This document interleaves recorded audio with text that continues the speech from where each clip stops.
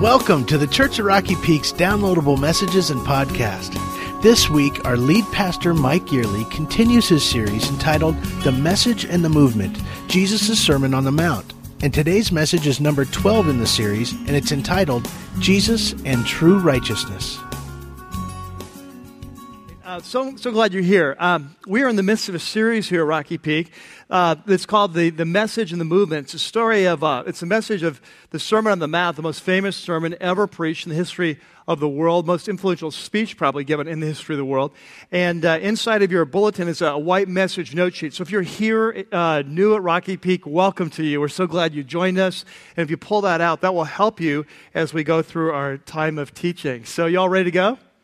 Yeah, okay, good. Let's pray together.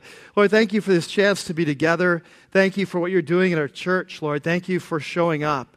Lord, this is all about you. If you don't show up, we might as well go home. And so we are here. We've got our Bibles open. We've got our note sheets out. We're ready to listen. We're ready to hear from you. And God, we just pray you do that amazing thing that you do every week. Where here we are, hundreds of people, different backgrounds, different weeks we come from, different lives, things we're going through, and yet you have an amazing way of speaking to each of us as if the sermon's just for us. And so, Lord, we pray that you would do that again. Just do your thing like you do, and that when we leave today, we would have a sense that we've been spoken to by the living God. And we pray this in your name.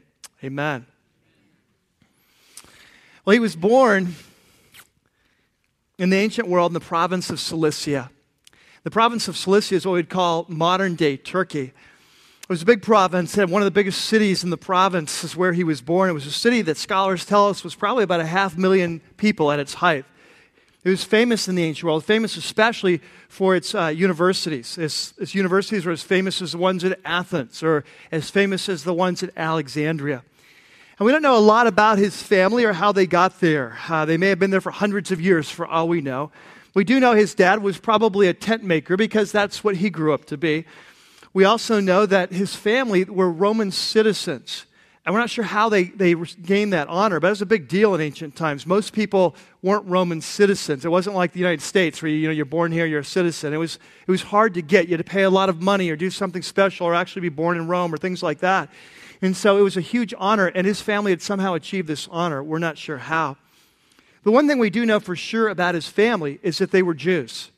They were Jews living in the midst of this huge metropolitan area, very cosmopolitan, very pagan.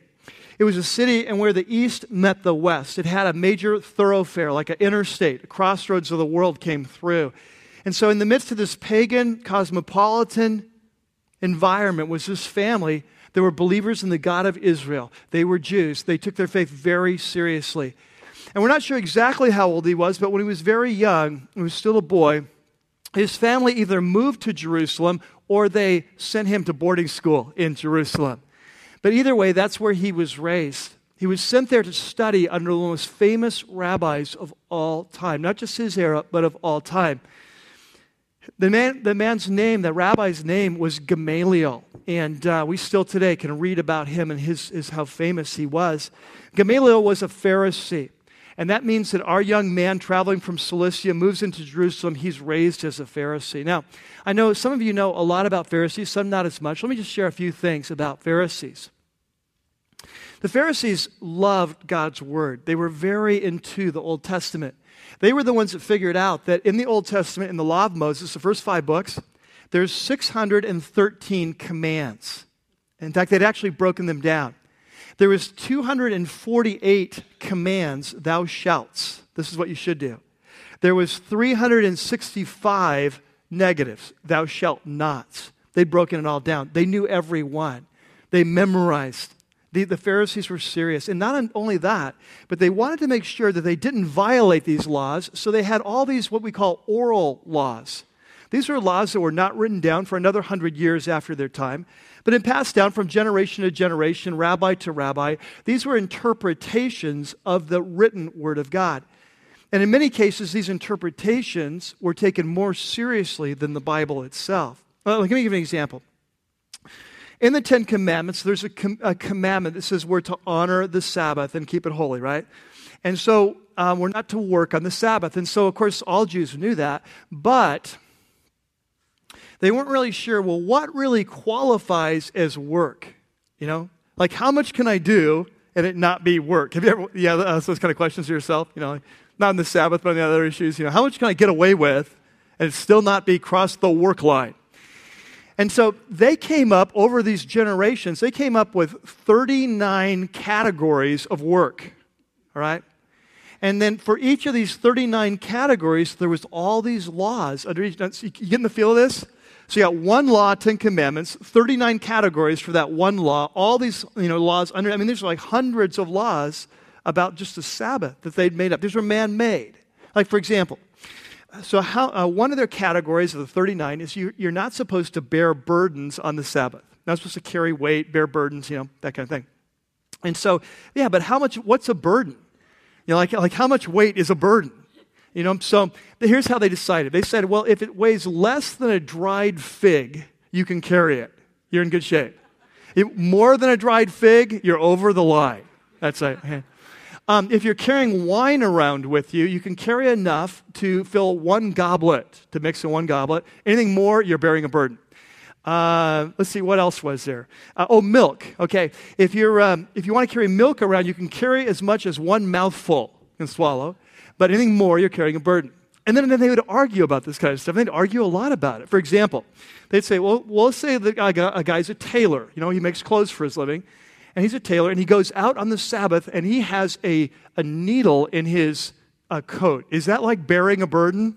Now, come on, That's really kind of like bearing a burden, isn't it? You're carrying the needle, What if you're a woman and you go outside and you have a brooch in your hair? That could be considered carrying a burden. What if you're a father and you have a little boy in your house, and you want to raise him up on the Sabbath? That's quite a bit of weight. Is that a burden? How about this? Your wife asked you to move the lamp from one side of the room to the other, like my wife did this week, in rearranging our house. And so was that a burden or not? Was that permissible? You kind of getting the feel of this? So these guys, they would not agree always on the oral law and every oral law, but if you were a Pharisee, what you did agree with, your whole understanding is if you want to have a relationship with God, it's all about knowing the rules and keeping the rules. Okay, that's how you have a relationship with God. You have a relationship with God the old-fashioned way. You earn it, right? All about knowing the rules, keeping the rules. And so this is the kind of righteousness that Jesus would later refer to as the righteousness of the scribes and Pharisees, okay?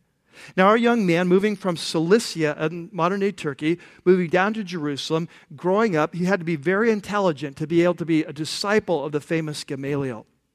He grew up, and he studied hard, and he knew all the laws, and he kept all the laws, and he was brilliant. And his reputation began to spread through Jerusalem. He went to the head of the class. He was one of the shining stars of his day. And then he met Jesus, and then his whole world fell apart. Today we enter into a whole new section, the Sermon on the Mount.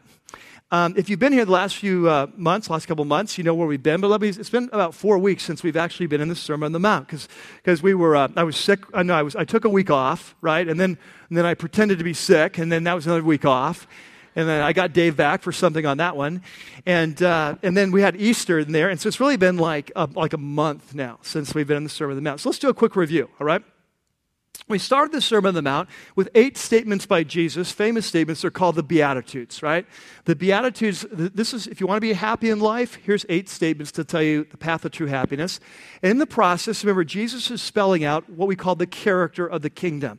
What kind of person is he looking for in his kingdom? What kind of person do we need to become to follow him in his kingdom? What kind of person will he turn us into if we follow him? Remember, the character of the kingdom. Then the second thing we focused on was Jesus said that we're here in planet Earth for a reason, that we're not here to run from influence. We're here to impact our culture for Christ, right? So we're to be salt and light. Remember that whole thing? And the third thing we saw is that in his day, Jesus was criticized because he often didn't keep these oral law that we just talked about of the Pharisees. And so a lot of people out there, they didn't know the difference. All they knew is he wasn't doing what the spiritual leaders were telling him you need to do.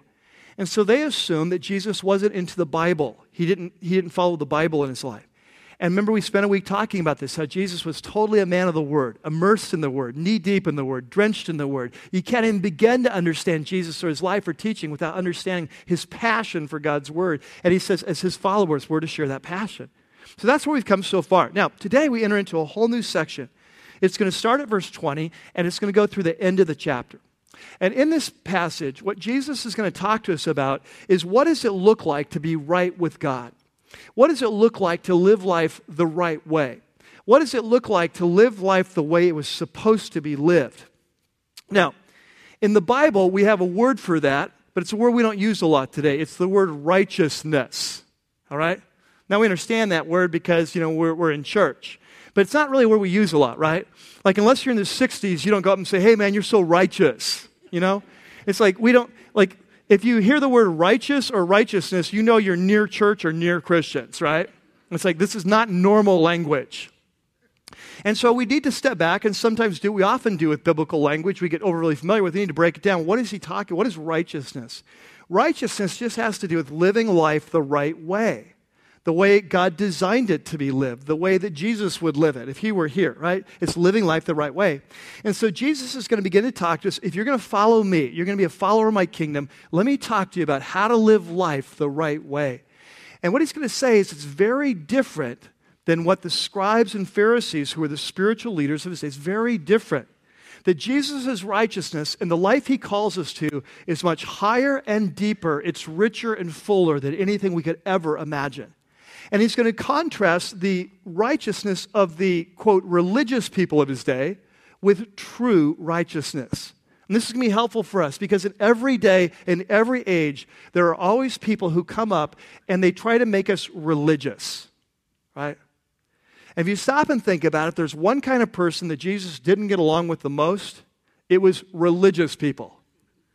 So as followers of Jesus, we do not want to fall in the trap of becoming religious.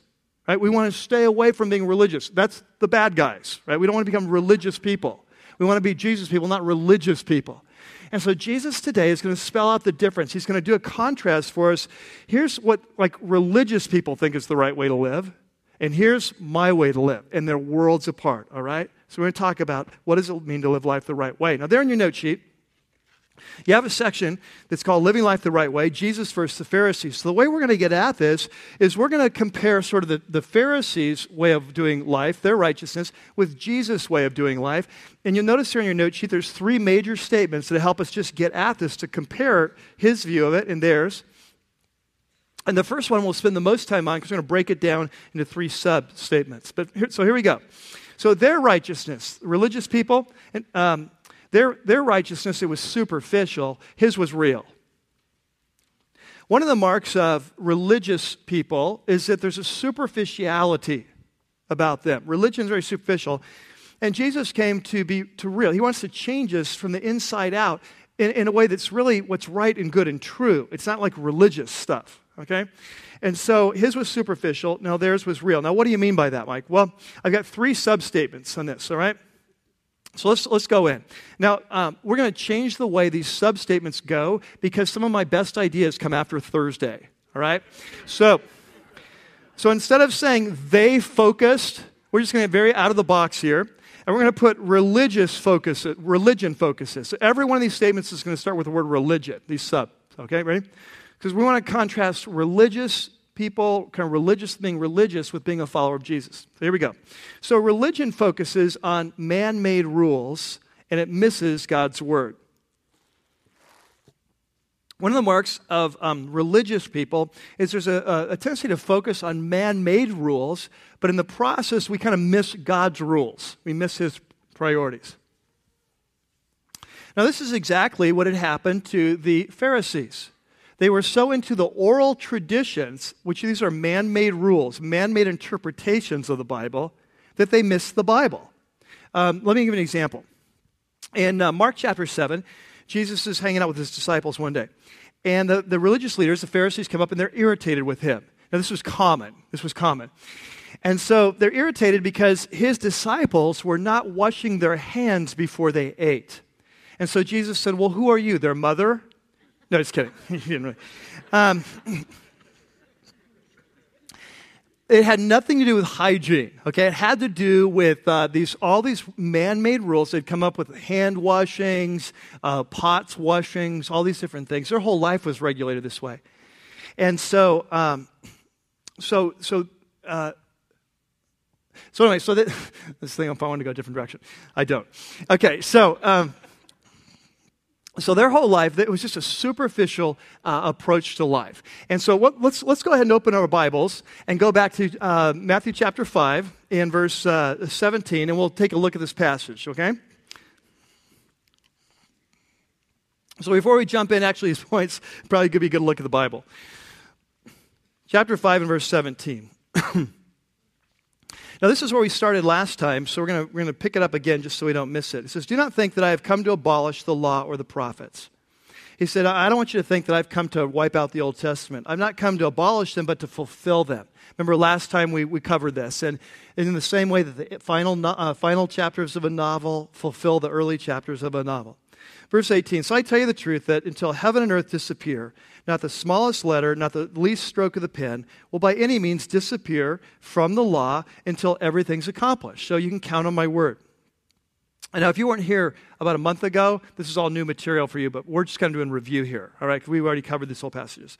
Verse 19, anyone who breaks one of the least of these commandments and teaches others to do the same will be called least in the kingdom of heaven. But whoever practices and teaches these commandments will be called great. And so we said we want to be a church. We want to be people who are learning the Word of God, right? We're practicing the Word of God. We're sharing with each other the Word of God. Jesus says if you're going to be part of my kingdom, you need to be Word-oriented people, right? Bible-oriented people. And so we get that.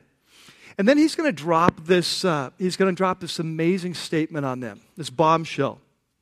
Now, to catch this, remember what we said about the Pharisees at the beginning, right?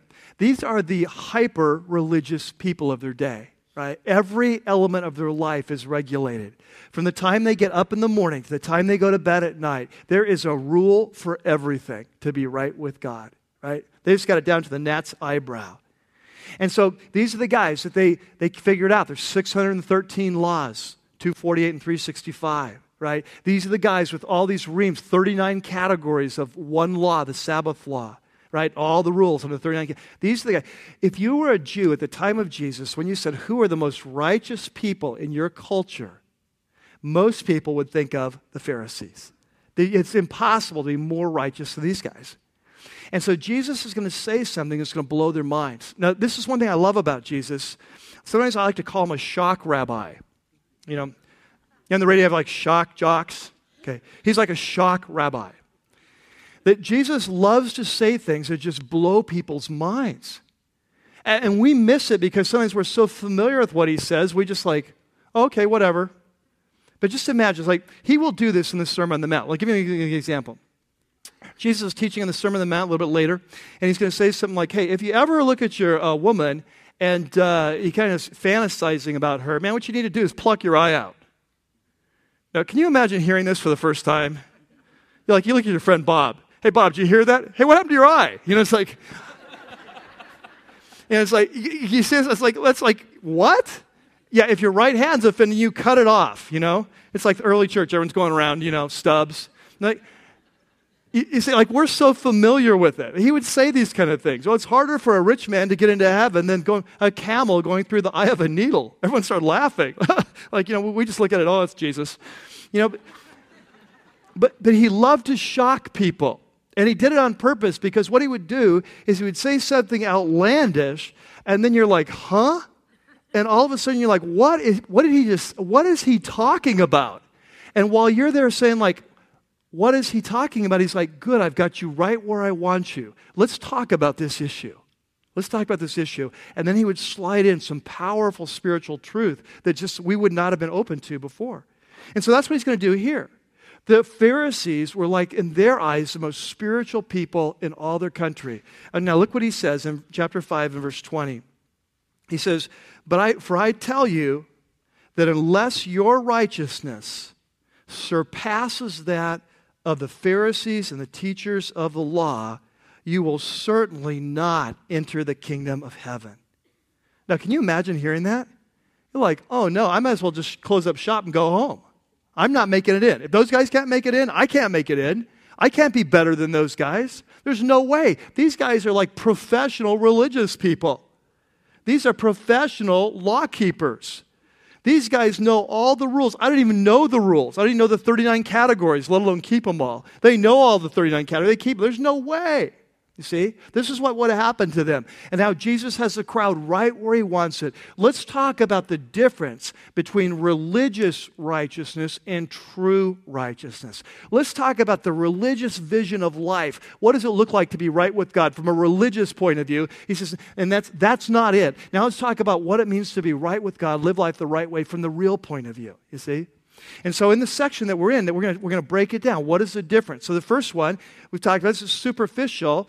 Their righteousness was very superficial, and his was real. Now, so the first sub of that, we're going to put in there, religion focuses on man-made rules there and misses God's word. Now, this was very classic of religious people.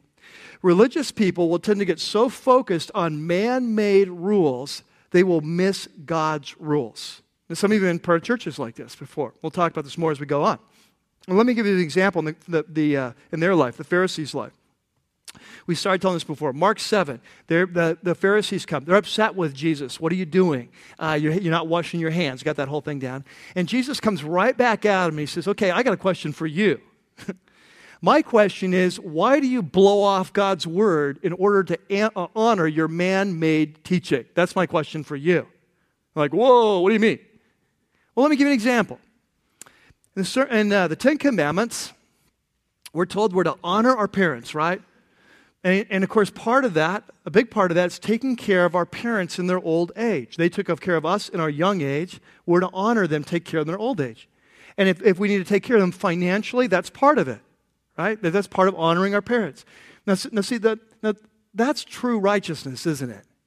That's true, right? When you take care of your parents in their old age, even if it's hard to do, even if it's financial sacrifice, that's doing the right thing. That's true righteousness. That's a superficial. That's the real deal, isn't it? That's honorable. We would all look at it and say, that is honorable, right? Okay, here's what the Pharisees did. The Pharisees did like this. They created this law called the law of Korban. Not in the Bible, it's a man-made law. The law of Korban. And the law of Korban said that anything you own in your life, you can dedicate it to God. Now, you don't have to give it over necessarily right away, but just dedicate it to God. So I've got this bank account. I dedicate it. God, this money is for you. It is now Korban. And then what they'd say is, hey, mom and dad, I'd love to help you out. I know you're going through hard times, but you know, my money, it's Korban. It's dedicated to God. And since it's dedicated to God, I really can't use it on you. I would love to help. Sorry. Check with Johnny. You see? And can you see how superficial that was? It wasn't real righteousness. It was a superficial brand. And then Jesus says this. He says, and you know what, Pharisees? You do that kind of thing all the time. That's his clincher. He says, you do many things like this. Okay? So one of the marks is it's focused on man-made rules. Now, we can do this in Christian circles, can't we? Have you ever been part of a church that's all about man-made rules? You ever been part of some of you have grown up in Christian kind of very legalistic context and here's how it works. Christians always should do this. Christians should never do that. And when you ask, well, where is that taught in God's word? You start getting this long rigmarole. Or you start getting this verse that doesn't even seem to apply. Yeah, but what it really means. Or what Dr. So-and-so says it means. Or what this commentary says it means. Or we've always done it that way. Or all Christians know this. And it's like, no. I want to know in the Bible. In the Word. And what happens is that this is a way that churches get off track, Christians get off track, as we start paying more attention to our man-made traditions that have no authority than we really are over God's Word. And here's the tragedy of it. It's not only that we get really bound up, because if you've ever been in a situation like this, you're bound up. You can't move. You can't do anything. Right? Christians shouldn't, or whatever. Not only do you get bound up, here's the tragedy, is it causes us to miss God's priorities. You see? It caused us to miss His Word. That's what happened. They were all caught up. They had Korban down, but they missed taking care of their parents. See, it's kind of a basic deal. Okay, so that's the number one. There's a second sub there for you. This one goes like this. Religion, remember we're crossing it out. Religion focuses on the minors and it misses the majors. Now we're moving into God's Word. And the first sub-point The point is that the religious people elevate tradition over God's word, right? Now, at this point, what we're saying is that in God's word, there's a tendency of religious people to focus on the minor. So let me ask you a question. No trick question here. I just want you to think this through. You may have never thought about this before. Okay, so in the Old Testament, supposedly there's 613 laws. They've never counted them, I trust them. There's 613 laws. All right. Now, do you think that those laws are all equally important? I want to see a show of hands. How many of you would say that all those laws would be equally important? Okay, how many think that some laws are more important than others? Yeah. Now, it's funny because we never think this way, don't we? What we tend to think is, hey, if it's all God's word, it's all important, they're all equally important. But it's not true. The fact of the matter is some things in the Bible are more important than other things, even though they're all in the Bible and they're all important. Like, stop and think about this. Remember Jesus, they come to ask Jesus, and they said, what is the most important law in all the Old Testament? Remember his answer? He didn't say, oh, they're all equally important. He said, oh, that's easy. Here's the top two, right? We'll see it later on today. He says it even more clearly than that. There's certain laws that are more important. Now, religious people tend to focus on ritualistic things, symbolic things. And they miss the big picture. This is what the Pharisees did. They're into sacrifices. They're into all their little rules and this sort of thing. But they would miss the big things. Loving your neighbor as yourself. Mercy, compassion, humility. They would miss the big stuff. And this still happens today. Let me give you an example from my own life, just growing up. When I was growing up, there were certain things that to me as a kid, and I'm just growing up, right, in a Christian home, Christian community, whatever, Christian church, and you're just picking up, like, what's important? What does it mean to be a Christian? What's really important about this? And you know what I picked up as a young person growing up? There's certain things that are really important as a Christian you don't do. You don't cuss, okay? This is it. You don't cuss. That's the mark of a Christian. Christians don't cuss. What does it mean to be truly right? Live life the right way. Don't cuss. Oh, well, okay. What else? Don't smoke. Okay, now, as a kid growing up, this is the message I'm getting.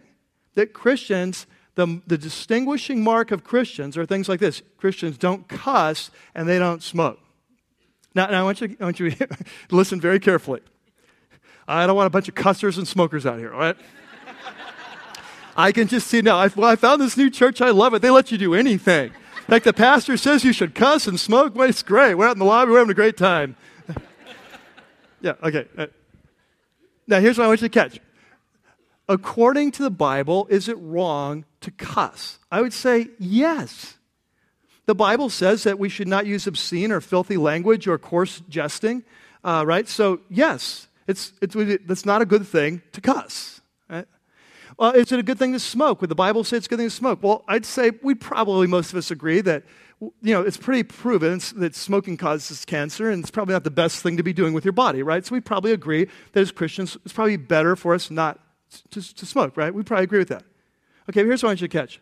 On a scale of 1 to 10, how important is cussing and smoking compared to things like taking care of the poor, to loving your neighbor as yourself? You see? And how did I miss that growing up? The message I got growing up in that church, the message was, these are the things that are important. Don't cuss, don't smoke. And I never heard about the things Jesus cared about, loving the poor, loving your neighbor. You see what I'm saying? And it's like, and this is the mark of religious people, is there's a tendency to major on the minors and to miss the majors. Okay, now let me give you an example. The Pharisees, one of their things that they were into was tithing. Now, most of you know what tithing is. If you don't, it's time you learn. Just kidding. So if we could just lock the doors and get the offering baskets out. We're not going anywhere. No. If you're new at this whole thing, in the Old Testament, the nation of Israel was required to tithe. 10% of their income would go to the Lord every year to support the temple and the ministry and so on. And it was great. It was important. It's a good thing. And tithing's important today. And we talked about it as one of our commitments here. So hear me out. It's a good thing, all right? But the Pharisees, this is an example of their mentality. They were so into tithing. They just focused so much on this tithing thing. They would tithe down to the gnat's eyebrow. I mean, they would tithe down to their herb gardens. They, hey, there's 10 leaves on that mint plant. Let's give one to God. I mean, they were tithing, they were neurotic about this whole tithing thing. But at the same time, they were missing the most important things in life: justice, mercy, compassion, and love. You see, we've seen through the whole thing. And so Jesus calls them on this. In fact, here he says, there on your note sheet, I want you to have this. He says, "Woe to you, teachers of the law and Pharisees." Now, always a bad day when Jesus starts off greeting with a woe. Because it's not like, whoa, it's woe. And he says, "You hypocrites," again, where he's on a roll here. Now, like he says, "You give a tenth of your spices, your mint, your dill, your cumin," whatever that is. My spell check didn't recognize it. But you've neglected the more important matters of the law. Now, underline that, the more important matters of the law. Jesus is very clear. Some matters are more important in the law, right, than others. There was a law, for example, that you shouldn't wear clothes made of cotton and polyester, right? Not real high on the list. All right. So the more important matters of the law, and here he spells them out. He gives us 3 examples. Here's 3 examples of justice, mercy, faithfulness. See, these core character qualities of loving people as you love yourself. And he says you should have practiced the latter, these core things, without neglecting the former. So Jesus is not saying, hey, the tithing wasn't important. He's just saying, in the scheme of things, tithing on your mint plant, tithing on your dill, giving 1 pickle out of every jar, that you're missing the big picture, right? And we've seen this all the way through the life of Jesus, right? How the Pharisees had no compassion on those who had fallen, right? So they missed the big things, focused on the small. It's just something that religious people do. Okay, so there's a third thing that religious people do. Third thing is religious people, it says religion focuses on the letter of the law, but misses the spirit of the law. One of the things that religious people like to do is they like to take God's law, His standards, and kind of cut it down to bite-sized pieces so they could swallow it. Like to limit the law. So, for example, maybe you'll remember this. Jesus once said, 2 most important things in life: love God, love people, love your neighbors yourself. A lawyer was there, a spiritual lawyer, and he says, okay, so who is my neighbor? Remember that? Now, why is he asking that question? Because he wants to limit the law so it's doable. Love my neighbor as myself is pretty big. If I can just limit down who's my neighbor, he's only 3 doors down from me, it's much more doable. You see? And this was the Pharisees' mindset, is when they would read the Word of God, instead of really thinking about it, what's God really after? What's really going to please God? What's the heart of this law? They would look at the letter of the law. They would look at the kind of the bare minimum, so to speak. How can we just please? For example, in fact, in the next 5 or 6 weeks, Jesus is going to spell this out for us.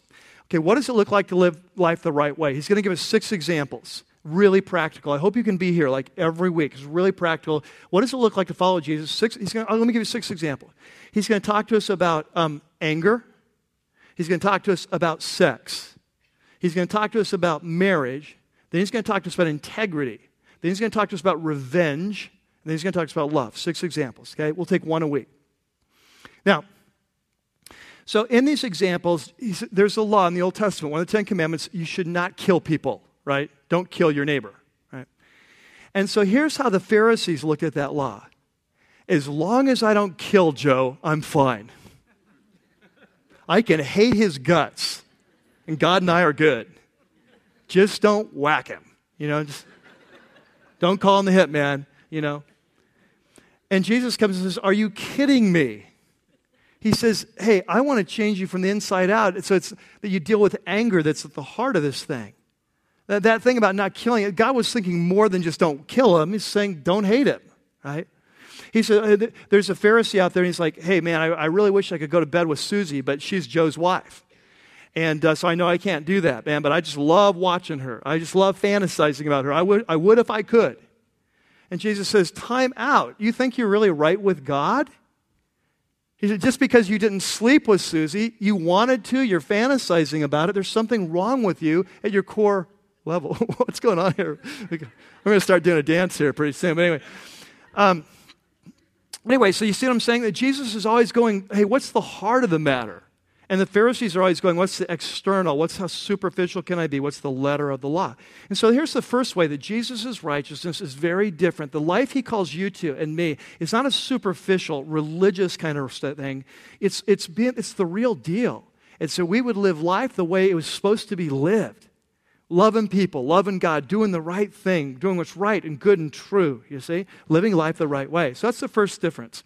There's a second difference, though, between Jesus' righteousness and the Pharisees, and theirs came from works, and his was a gift. The Pharisees' whole approach to a relationship with God, and we saw this earlier, was they're going to get it the old-fashioned way. They're going to earn it, right?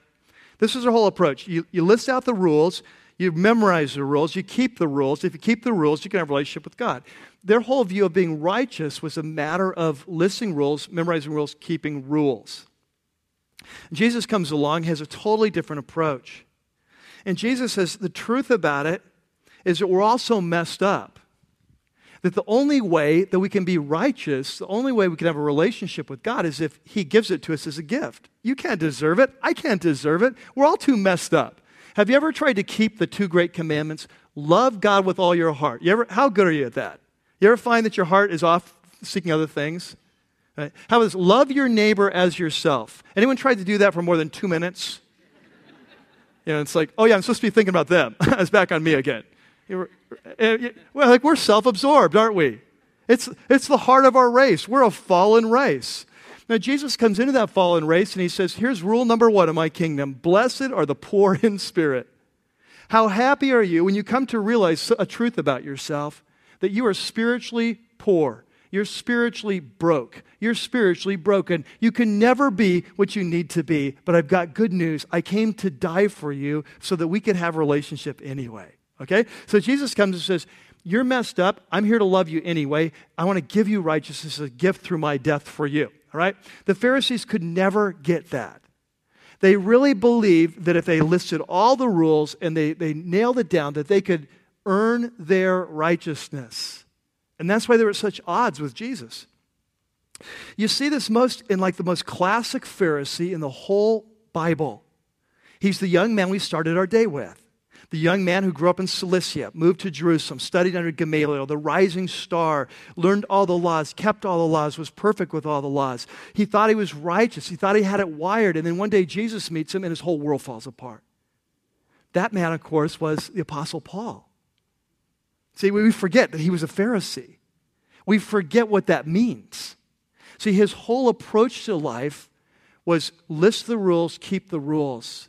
And one day he's traveling on the road to Damascus, a 175-mile expedition to arrest followers of this cult of Christ. And the cult leader, Jesus, shows up, knocks him off his horse and says, surprise, you're persecuting the wrong guy. And all of a sudden, his world came apart. This man who thought he was perfectly righteous, he's now killing the followers of the Messiah. And his whole paradigm of how do you have a relationship with God got blown apart. And God began to teach him that day. Jesus began to teach him that very first day. He knocked him off the horse. Paul, you've got it all wrong. The relationship with me, being right, it's something you never earn. It's something that I have to give you as a gift. In fact, let's take a look into his diary, okay? Let's go to Philippians chapter 3. In Philippians chapter 3, the Apostle Paul gives us the mindset of a first century Pharisee. And he's the one we know best. And so if you go to Philippians 3, he talks about the way he used to think as a Pharisee about relationship with God and how he thought about religion and so on. So Philippians chapter 3. And if you go to verse 4, the middle of the passage, Paul's talking about his spiritual resume before he came to Christ. Can you all hear that? That beep, beep, beep, beep, beep, beep, beep. Okay, just make sure I wasn't crazy. Okay, 3:4, middle of it. So he's talking about his mindset, about his relationship with God before Jesus knocked him off his horse. He says, if anyone thinks that he has reasons to put confidence in his flesh, in other words, his own achievements, I have more. He said, I was circumcised on the 8th day. I was of the people of Israel. I was of the tribe of Benjamin. I was a Hebrew of Hebrews. In regard to the law, catch this, I was a what? A Pharisee. See that? Okay, so we know what that is now. As for zeal, his passion, he said, I was persecuting the church. Catch this, as for legalistic righteousness. That's what Jesus calls the righteousness of the scribes and the Pharisees. Legalistic rule keeping. He said, I was faultless. Boy, I knew the rules, kept the rules. But for whatever was my profit, I now consider loss, now that I've come to Jesus, for the sake of Christ. What is more, I consider everything a loss compared to the surpassing greatness of knowing Christ Jesus my Lord, for whose sake I've lost everything.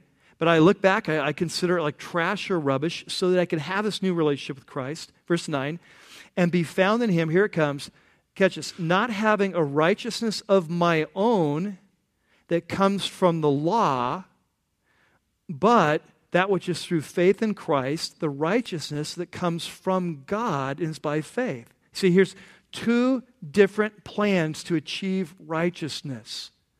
One is sort of a personal self-help plan. It's the way of the Pharisees. List the rules, keep the rules. Paul says, man, I had that righteousness. I thought I was righteous, but I was measuring my righteousness by the wrong ruler. I was keeping all the rules, but I was all messed up. He says, but now I found out a new righteousness. It comes as a gift. It's something that Jesus gave me. It's something I could never earn. It's a righteousness that's greater than the scribes and Pharisees ever could achieve, you see. Okay, third thing. Third way that the righteousness is greater is that theirs flowed from self-effort, his from the Spirit. And this is true of all kind of religious righteousness. Religious righteousness flows from self-effort. It's a matter of pulling ourselves up by our bootstraps. You tell me what to do, I'll do it. Here's the rules, I'll go keep them. I just look within, I take my willpower, I'm going to keep the rules, right? It's a self-effort program. It's a self-help program. Jesus comes along and says, you all are beyond self-help. He says, you don't need self-help, you need spirit help. You need to be changed from the inside out. And so theirs flowed from self-effort, his from the Spirit. And here's what Jesus says, there's something wrong with the human race at its core. And if you're going to truly become like me, you can never become like me just by your self-effort, by trying harder, like the Avis Christians, you know. It's like, if you're going to become like me, it's because my Spirit supernaturally is going to come inside of you and change you from the inside out and at a core level. He's going to change your hungers, your passions, your desires. He's going to change your values. And it's going to happen internally. It's going to happen supernaturally. And only when that happens can you really pursue with your whole heart the things that I pursue, Jesus says. You see? So now this was nothing new that Jesus was saying. It's really a fulfillment of Old Testament prophecy. So I want you to take your Bibles, and if you're kind of new at this is a good time to use your table of contents, okay? Because we're going to an Old Testament passage probably not really worn out. It's in the little book of, well, not so little, but it's pretty big, Ezekiel, okay? Ezekiel chapter 36. So it's to the left in your Bibles, Ezekiel 36. And we're going to look at what the prophet said one day, that the Messiah would come and he would release his Spirit in our lives in a powerful way that would change us from the inside out.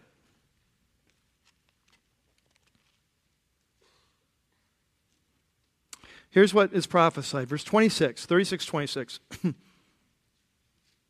He says, God says, I will give you a new heart. I'll just wait a second. There's a lot of turning. You should have turned the table of contents, I'm telling you. You're like, oh, no, I can find it. Yeah, I can tell you late page flippers. Yeah, I can tell you guessers. Okay, verse 26. Here we go. I will give you a new heart, God says, and I will put a new spirit in you. We talk a lot about here about being changed from the inside out. I started using that phrase, 15 years ago or something. As I read the scripture, it was like, you know what we need? We don't need a law that's outside of ourselves just telling me how I'm supposed to be. I need God to come and change me from the inside out. And it's like, wow, that's just what the Bible says. That's exactly what it says. He says, I will give you a new heart. I'll put a new spirit in you. And I will remove from you your heart. We're going to have a heart transplant here. I'm going to remove from you your heart of stone. I'm going to give you a heart of flesh. And catch this. I will put my spirit in you, and I will move you. I love that. I'll move you to follow my decrees and be careful to keep my laws. So when Jesus came, he said, you know what? No one can enter my kingdom unless you're born again by my Spirit. And when my Spirit comes in, he starts to change you from the inside out. He takes away your old desires. He takes away the old person. He starts putting a new heart, a new spirit inside of you. You find you start wanting things you never cared about before. You find the things that you used to want to do, it's like you don't seem quite right anymore. Something's changing, something's shifting, and it's not your willpower, it's the Holy Spirit changing you from the inside out. And Jesus says it's the only way you can ever be truly righteous is if I change you at your core. You see, for many years in the Christian church, we've often taught this wrong. We've taught half of the story. As Bible-believing churches, evangelical churches, we've often taught this part of the story that Jesus died to forgive you of your sins. That is absolutely true. But we miss the second part of the story. Here's the second part. Jesus died to forgive you of your sins so that he could make you like him. Okay? And we've often missed this. And we've separated out. It's like, well, I'm a Christian. I'm just not following Jesus. As if that's an option. I want you to listen to what Jesus said in Matthew 5:20. We read it earlier today. Remember, he said that unless your righteousness exceeds the righteousness of the scribes and Pharisees, you're not part of my kingdom. Right? He said that. And what he's telling us, if you're going to be a follower of mine, you have to follow. Your life has to change. But it's not changing by your self-effort. It's changing by the work of my Spirit in your life. You see, it's a supernatural thing. Now, as we wrap this thing up, if you turn your page over, I've got 3 quick questions for you there. Just to get really practical. We've compared the religious view of life with Jesus' view of life, what it means to live life the right way. 3 quick questions, just as you do some self-evaluation. Number 1, in your life, are you majoring on the majors? If you're a Christian, you're a follower of Jesus, one question we have to always stay on guard is are we focusing on the right issues in our life? Are you majoring on the majors? This week in your life group homework, you're going to study a great passage of Scripture. It's in Deuteronomy chapter 4, where Moses says to the nation of Israel, you're about to go in the promised land. God's given you his laws. He says, man, it's such an incredible gift. Go on, because God's law, it points out the path to life, right? It's an incredible gift. He says, he's giving us life. And he said, and if you follow these laws, it will make you wiser than all the nations around you. See, the problem with the law is not that the law isn't good. The problem is with human nature that we can't live up to it. But the law is good. It passes out the right. Here's the way you want to live life. Love God, love people, you know. Okay. So he says, but as you enter the promised land, I've got one warning for you. Deuteronomy 4:2. Here's the warning. He says, be careful. Do not add to God's word and do not take away from God's word. Now, these are the 2 biggest mistakes we make in life. We take away from God's word. Oh, the Bible says don't do that. I don't really believe that part. He just took it away, right? But here's the other mistake that Jesus is talking about today is we add to God's word. We say, thou shalt, when God has not spoken. And that is the heart of legalism. When we add to God's word, like the Pharisees do, this is the heart of legalism. We say, this is what God says every Christian should do, or every Christian should not do. And God has not spoken. Moses says, do not make that mistake. Do not add to God's word. And so as a church here, as a community of Jesus followers here, in your own life here, the question is, are you majoring on the majors? And for some of you, this is going to be a lifelong struggle. Because if you were raised in a very legalistic background, what happens is that the Word of God and the rules of man get so intertwined, it's hard to pull them apart. And you start feeling, if you start like not obeying the rules of man, it feels like you're not obeying the rules of God. And so it's a constant challenge for us to come back as a church or as followers of Jesus and says, what really is of the Lord or what isn't. Let me give you an example. When I was growing up, one of the movements that happened, I just kind of was just a little bit young to hit it, but was the Jesus movement. Some of you have heard about that or read about it in history books. Anyway, all these hippies came to Jesus, right? I remember one of the big issues in a lot of churches was that they didn't want these new followers of Jesus in the church because they had long hair, right? Now, can you see how when the Church of Jesus Christ starts measuring spirituality by outward things like there's something seriously wrong? We've become a religious group, not a Jesus group. Let me give you another example. And I want you to take this in the best way, okay? So I'm trusting you now to listen carefully to what I'm about to say. Okay, I don't want to be any misunderstanding here. I know that some of you love, I have people who come up, Mike, I love it that you wear sandals on stage. That's so cool. This thing is the coolest thing. A pastor would wear sandals. Like never, I've had some of you say, never give up the sandals, please. Okay. I've had others of you say, we are not paying you enough or what? Right, would you like me to buy, I could buy you some shoes, Okay. Now here's the point. As I come to God's Word, the question is it right or wrong, according to God's Word, to wear sandals? And I'm just using this as an illustration, okay? This is really not that's why I'm trusting you with this, okay? This is not like a defense, all right? This is an example right here in our church that we can relate to, okay? Is it right or wrong? I think you can make an argument one way or another.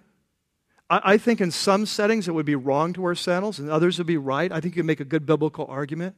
The argument would be based on 1 Corinthians 9, where Paul says, when I'm with Jews, I do what the Jews do. When I'm with Greeks, I'm doing what the Greeks do. I'll do whatever I can to reach the most amount of people. And so there's probably some settings it'd probably be a bad decision, some settings probably a good decision, okay? So it's not like a right or wrong. But the thing that will strike me sometimes is when someone will talk to me, and really, I got an email last week from someone who's a visitor here. They weren't, just so you know, it's not you. But they were kind of taking me to task for wearing sandals, and what would Jesus do?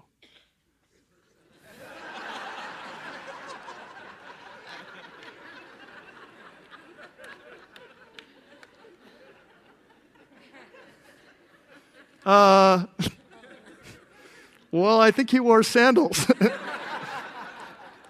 No, catch me. Here's where I'm trusting you in this. I'm trusting this, okay? This is no axe to grind. I'm trusting this. I'm not saying it's right for me to wear sandals because of that. It might be wrong. It could be wrong. It could be a bad decision. But what I wanted to catch you is it's not about sandals. It's about reaching the most people. You see? And now the Bible says, 1 Corinthians 9, when I'm with the Jews, I'll be like a Jew. When I'm with the Greek, I'll be like a Greek. That's a biblical principle. That's important, that we should adapt to our setting in order to reach the most people. That's important. You see, that's a major. How we do that, what we wear, long hair, short hair, this, see, these are things. And so this constant question as Christ's followers, we need to ask ourselves, is this thing that I'm making a major, is it really a major or is this a minor? And the danger is if we focus too much on the minors, we miss the majors. Loving God, loving people, loving each other, see? Okay. All right, number 2. Second question. Are you learning to accept God's grace in your life? And this is a lifelong lesson too. Are you learning? Some of us, when we come to Jesus, we're so messed up. We know we have nothing to offer Him. We've got nothing to offer. We come just as I am without one plea. O Lamb of God, have mercy on me, or how the song goes. You know what I'm saying? It's like we come, Jesus, I'm messed up. If you can help, here I am. And then we get cleaned up, and Jesus does an amazing work in our life. 5 years later, we're like, hey, man, I'm doing pretty good. And now we start feeling like we're on our own. We start feeling like in order to receive God's grace, we've got to keep up the pace. We've got to earn it. We've got to deserve it. Can I tell you something? The Christian life is a gift from beginning to end. We never deserve it. We never deserve it. We'll never deserve it. It doesn't matter because Jesus loves you so much, He wants to do what's best for you regardless. You see? And so we don't have to take on our responsibility for our own Christian growth. We don't have to take on a responsibility for changing ourselves because he wants to do that. It's a gift of grace. We just have to cooperate. Let me say this. There's some of you here that you've never given your life to Christ yet. And the reason you haven't is because deep down inside, you believe you have to clean up your act before you're ready to come to Jesus. Can I tell you something? That Jesus just wants you to come as you are. Just come like you are. Come all messed up. Give him the broken pieces. That's what he's about. That's what he's about. It's always a gift. What an amazing offer that Jesus says, you come and you give me all your junk of your life, all your failures, all your sin, everything you've done wrong, and I'll tell you what, I'll trade it for you. In fact, there's a verse that says that. 2 Corinthians, right there on your note sheet. 2 Corinthians chapter 5. It says, here's the story of salvation. God made him who had no sin, no mistakes, no error, Jesus, to be sin for us, so that in him we might become the righteousness of God. There's an exchange that goes on. You come to Jesus, you give him all your crud, all your mistakes, all your failures. He gives you back his righteousness. What an amazing deal. It's the best deal in the universe, right? And so if you're here today and you have never given your life to Christ because you're afraid you don't deserve it or you can't keep up or you can't earn it or you need to get your act together, hey, it's just time to lay that down, you know? And I'm going to give you a chance in a couple minutes. Okay, number 3. The third question is, are you following the Spirit's lead? We've seen today that when a person gives their life to Jesus, the Holy Spirit comes inside and starts changing them from the inside out. And what he's going to do is he's going to change you to become like Jesus. He's going to make you right like Jesus is right. That's what he's doing. But it only happens as we follow the Spirit's lead. Now, he won't force us. He'll put his new desires in your heart, but you'll have to surrender to his leadership. You'll have to follow his lead. There in your note sheet, Galatians 5, Paul describes this. He says, since we live by the Spirit, in other words, we've been born again by God's Spirit, he says, let us keep in step with the Spirit. All right? We need to keep in step. In other words, he's leading. Let's stay in step with him. Let him lead. In these next 5 or 6 weeks, we're going to be focusing on these 5 or 6 areas I talked to you about. You know, anger, sex, love, revenge, integrity, marriage. And it's going to be a journey.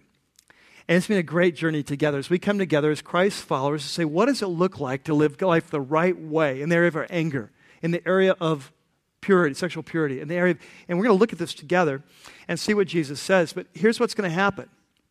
The Holy Spirit is going to give you chances in these next 5 or 6 weeks. The Holy Spirit is going to be leading many of you in your life. He's going to be putting new desires in your heart. He's going to be putting new steps to take in your life. And as you surrender to his leadership, guess what? You're going to become just a little bit more like Jesus every step of the way. So I hope you can be with us every week here as we go through this together and talk about what does it look like to live life the right way. Let's pray together. As our heads are bowed and our eyes are closed, I want to give you a chance, if you've never given your life to Jesus, to do that today. And so I'm going to pray a simple prayer, and this expresses a desire of your heart. Just pray along with me inside of your heart. Dear Jesus, I give you my life. I ask you to come in and to forgive me for everything against you I've ever done wrong. I ask for your gift of righteousness. I pray you'd fill me with your Spirit and change me from the inside out. While our eyes are closed and our heads are bowed, if you just prayed that prayer, in a couple of minutes we'll be taking our offering and filling out our registration cards. And if you prayed that prayer, would you do me a favor and just write, Mike, I prayed the prayer, or I asked Christ into my life, something like that. I'll know what you mean. And we will begin praying with you this week, praying for you. And also I'll send you a letter of some just practical next steps you can take in your new journey with Christ. Lord, we thank you for this time to be together as a church to study your word and to look at this life you've called us to. We're so grateful for it, Lord. Thank you that you don't leave us as we are. You take us as we are, but you love us too much to leave us that way. And we're thankful for that. And so we pray you'd lead us into the right life as a church and as followers of yours. We pray in your name. Amen. Let's stand together. May this be a week where you pursue Jesus in your life and seek after him, and where he is teaching you more what it means to live life the right way. And I hope you can join us this next 5, 6 weeks as we take this journey, the next part of the Sermon on the Mount is Jesus gets so practical and says, okay, let me talk to you about kind of the old way of looking at the way of what it means to be right and the new way. And I'm going to spell it out for you. And so he's going to talk about these 5 or 6 really practical areas. I hope you can join us for every week, and that most of all, that you'll be really open to the leading of the Spirit in your life as He is working to make you just like your big brother. God bless you, and we'll see you next weekend. Well, that's going to do it for this week's message. We hope you've enjoyed it as much as we have putting it together. Please visit us at rockypeak.org, where you can download more messages or have your questions answered. Remember, you can subscribe to our weekly podcast for free by searching for The Church at Rocky Peak from within the music store in your iTunes software. For lead pastor Mike Yearley and everybody up here at the Peak, thanks for listening.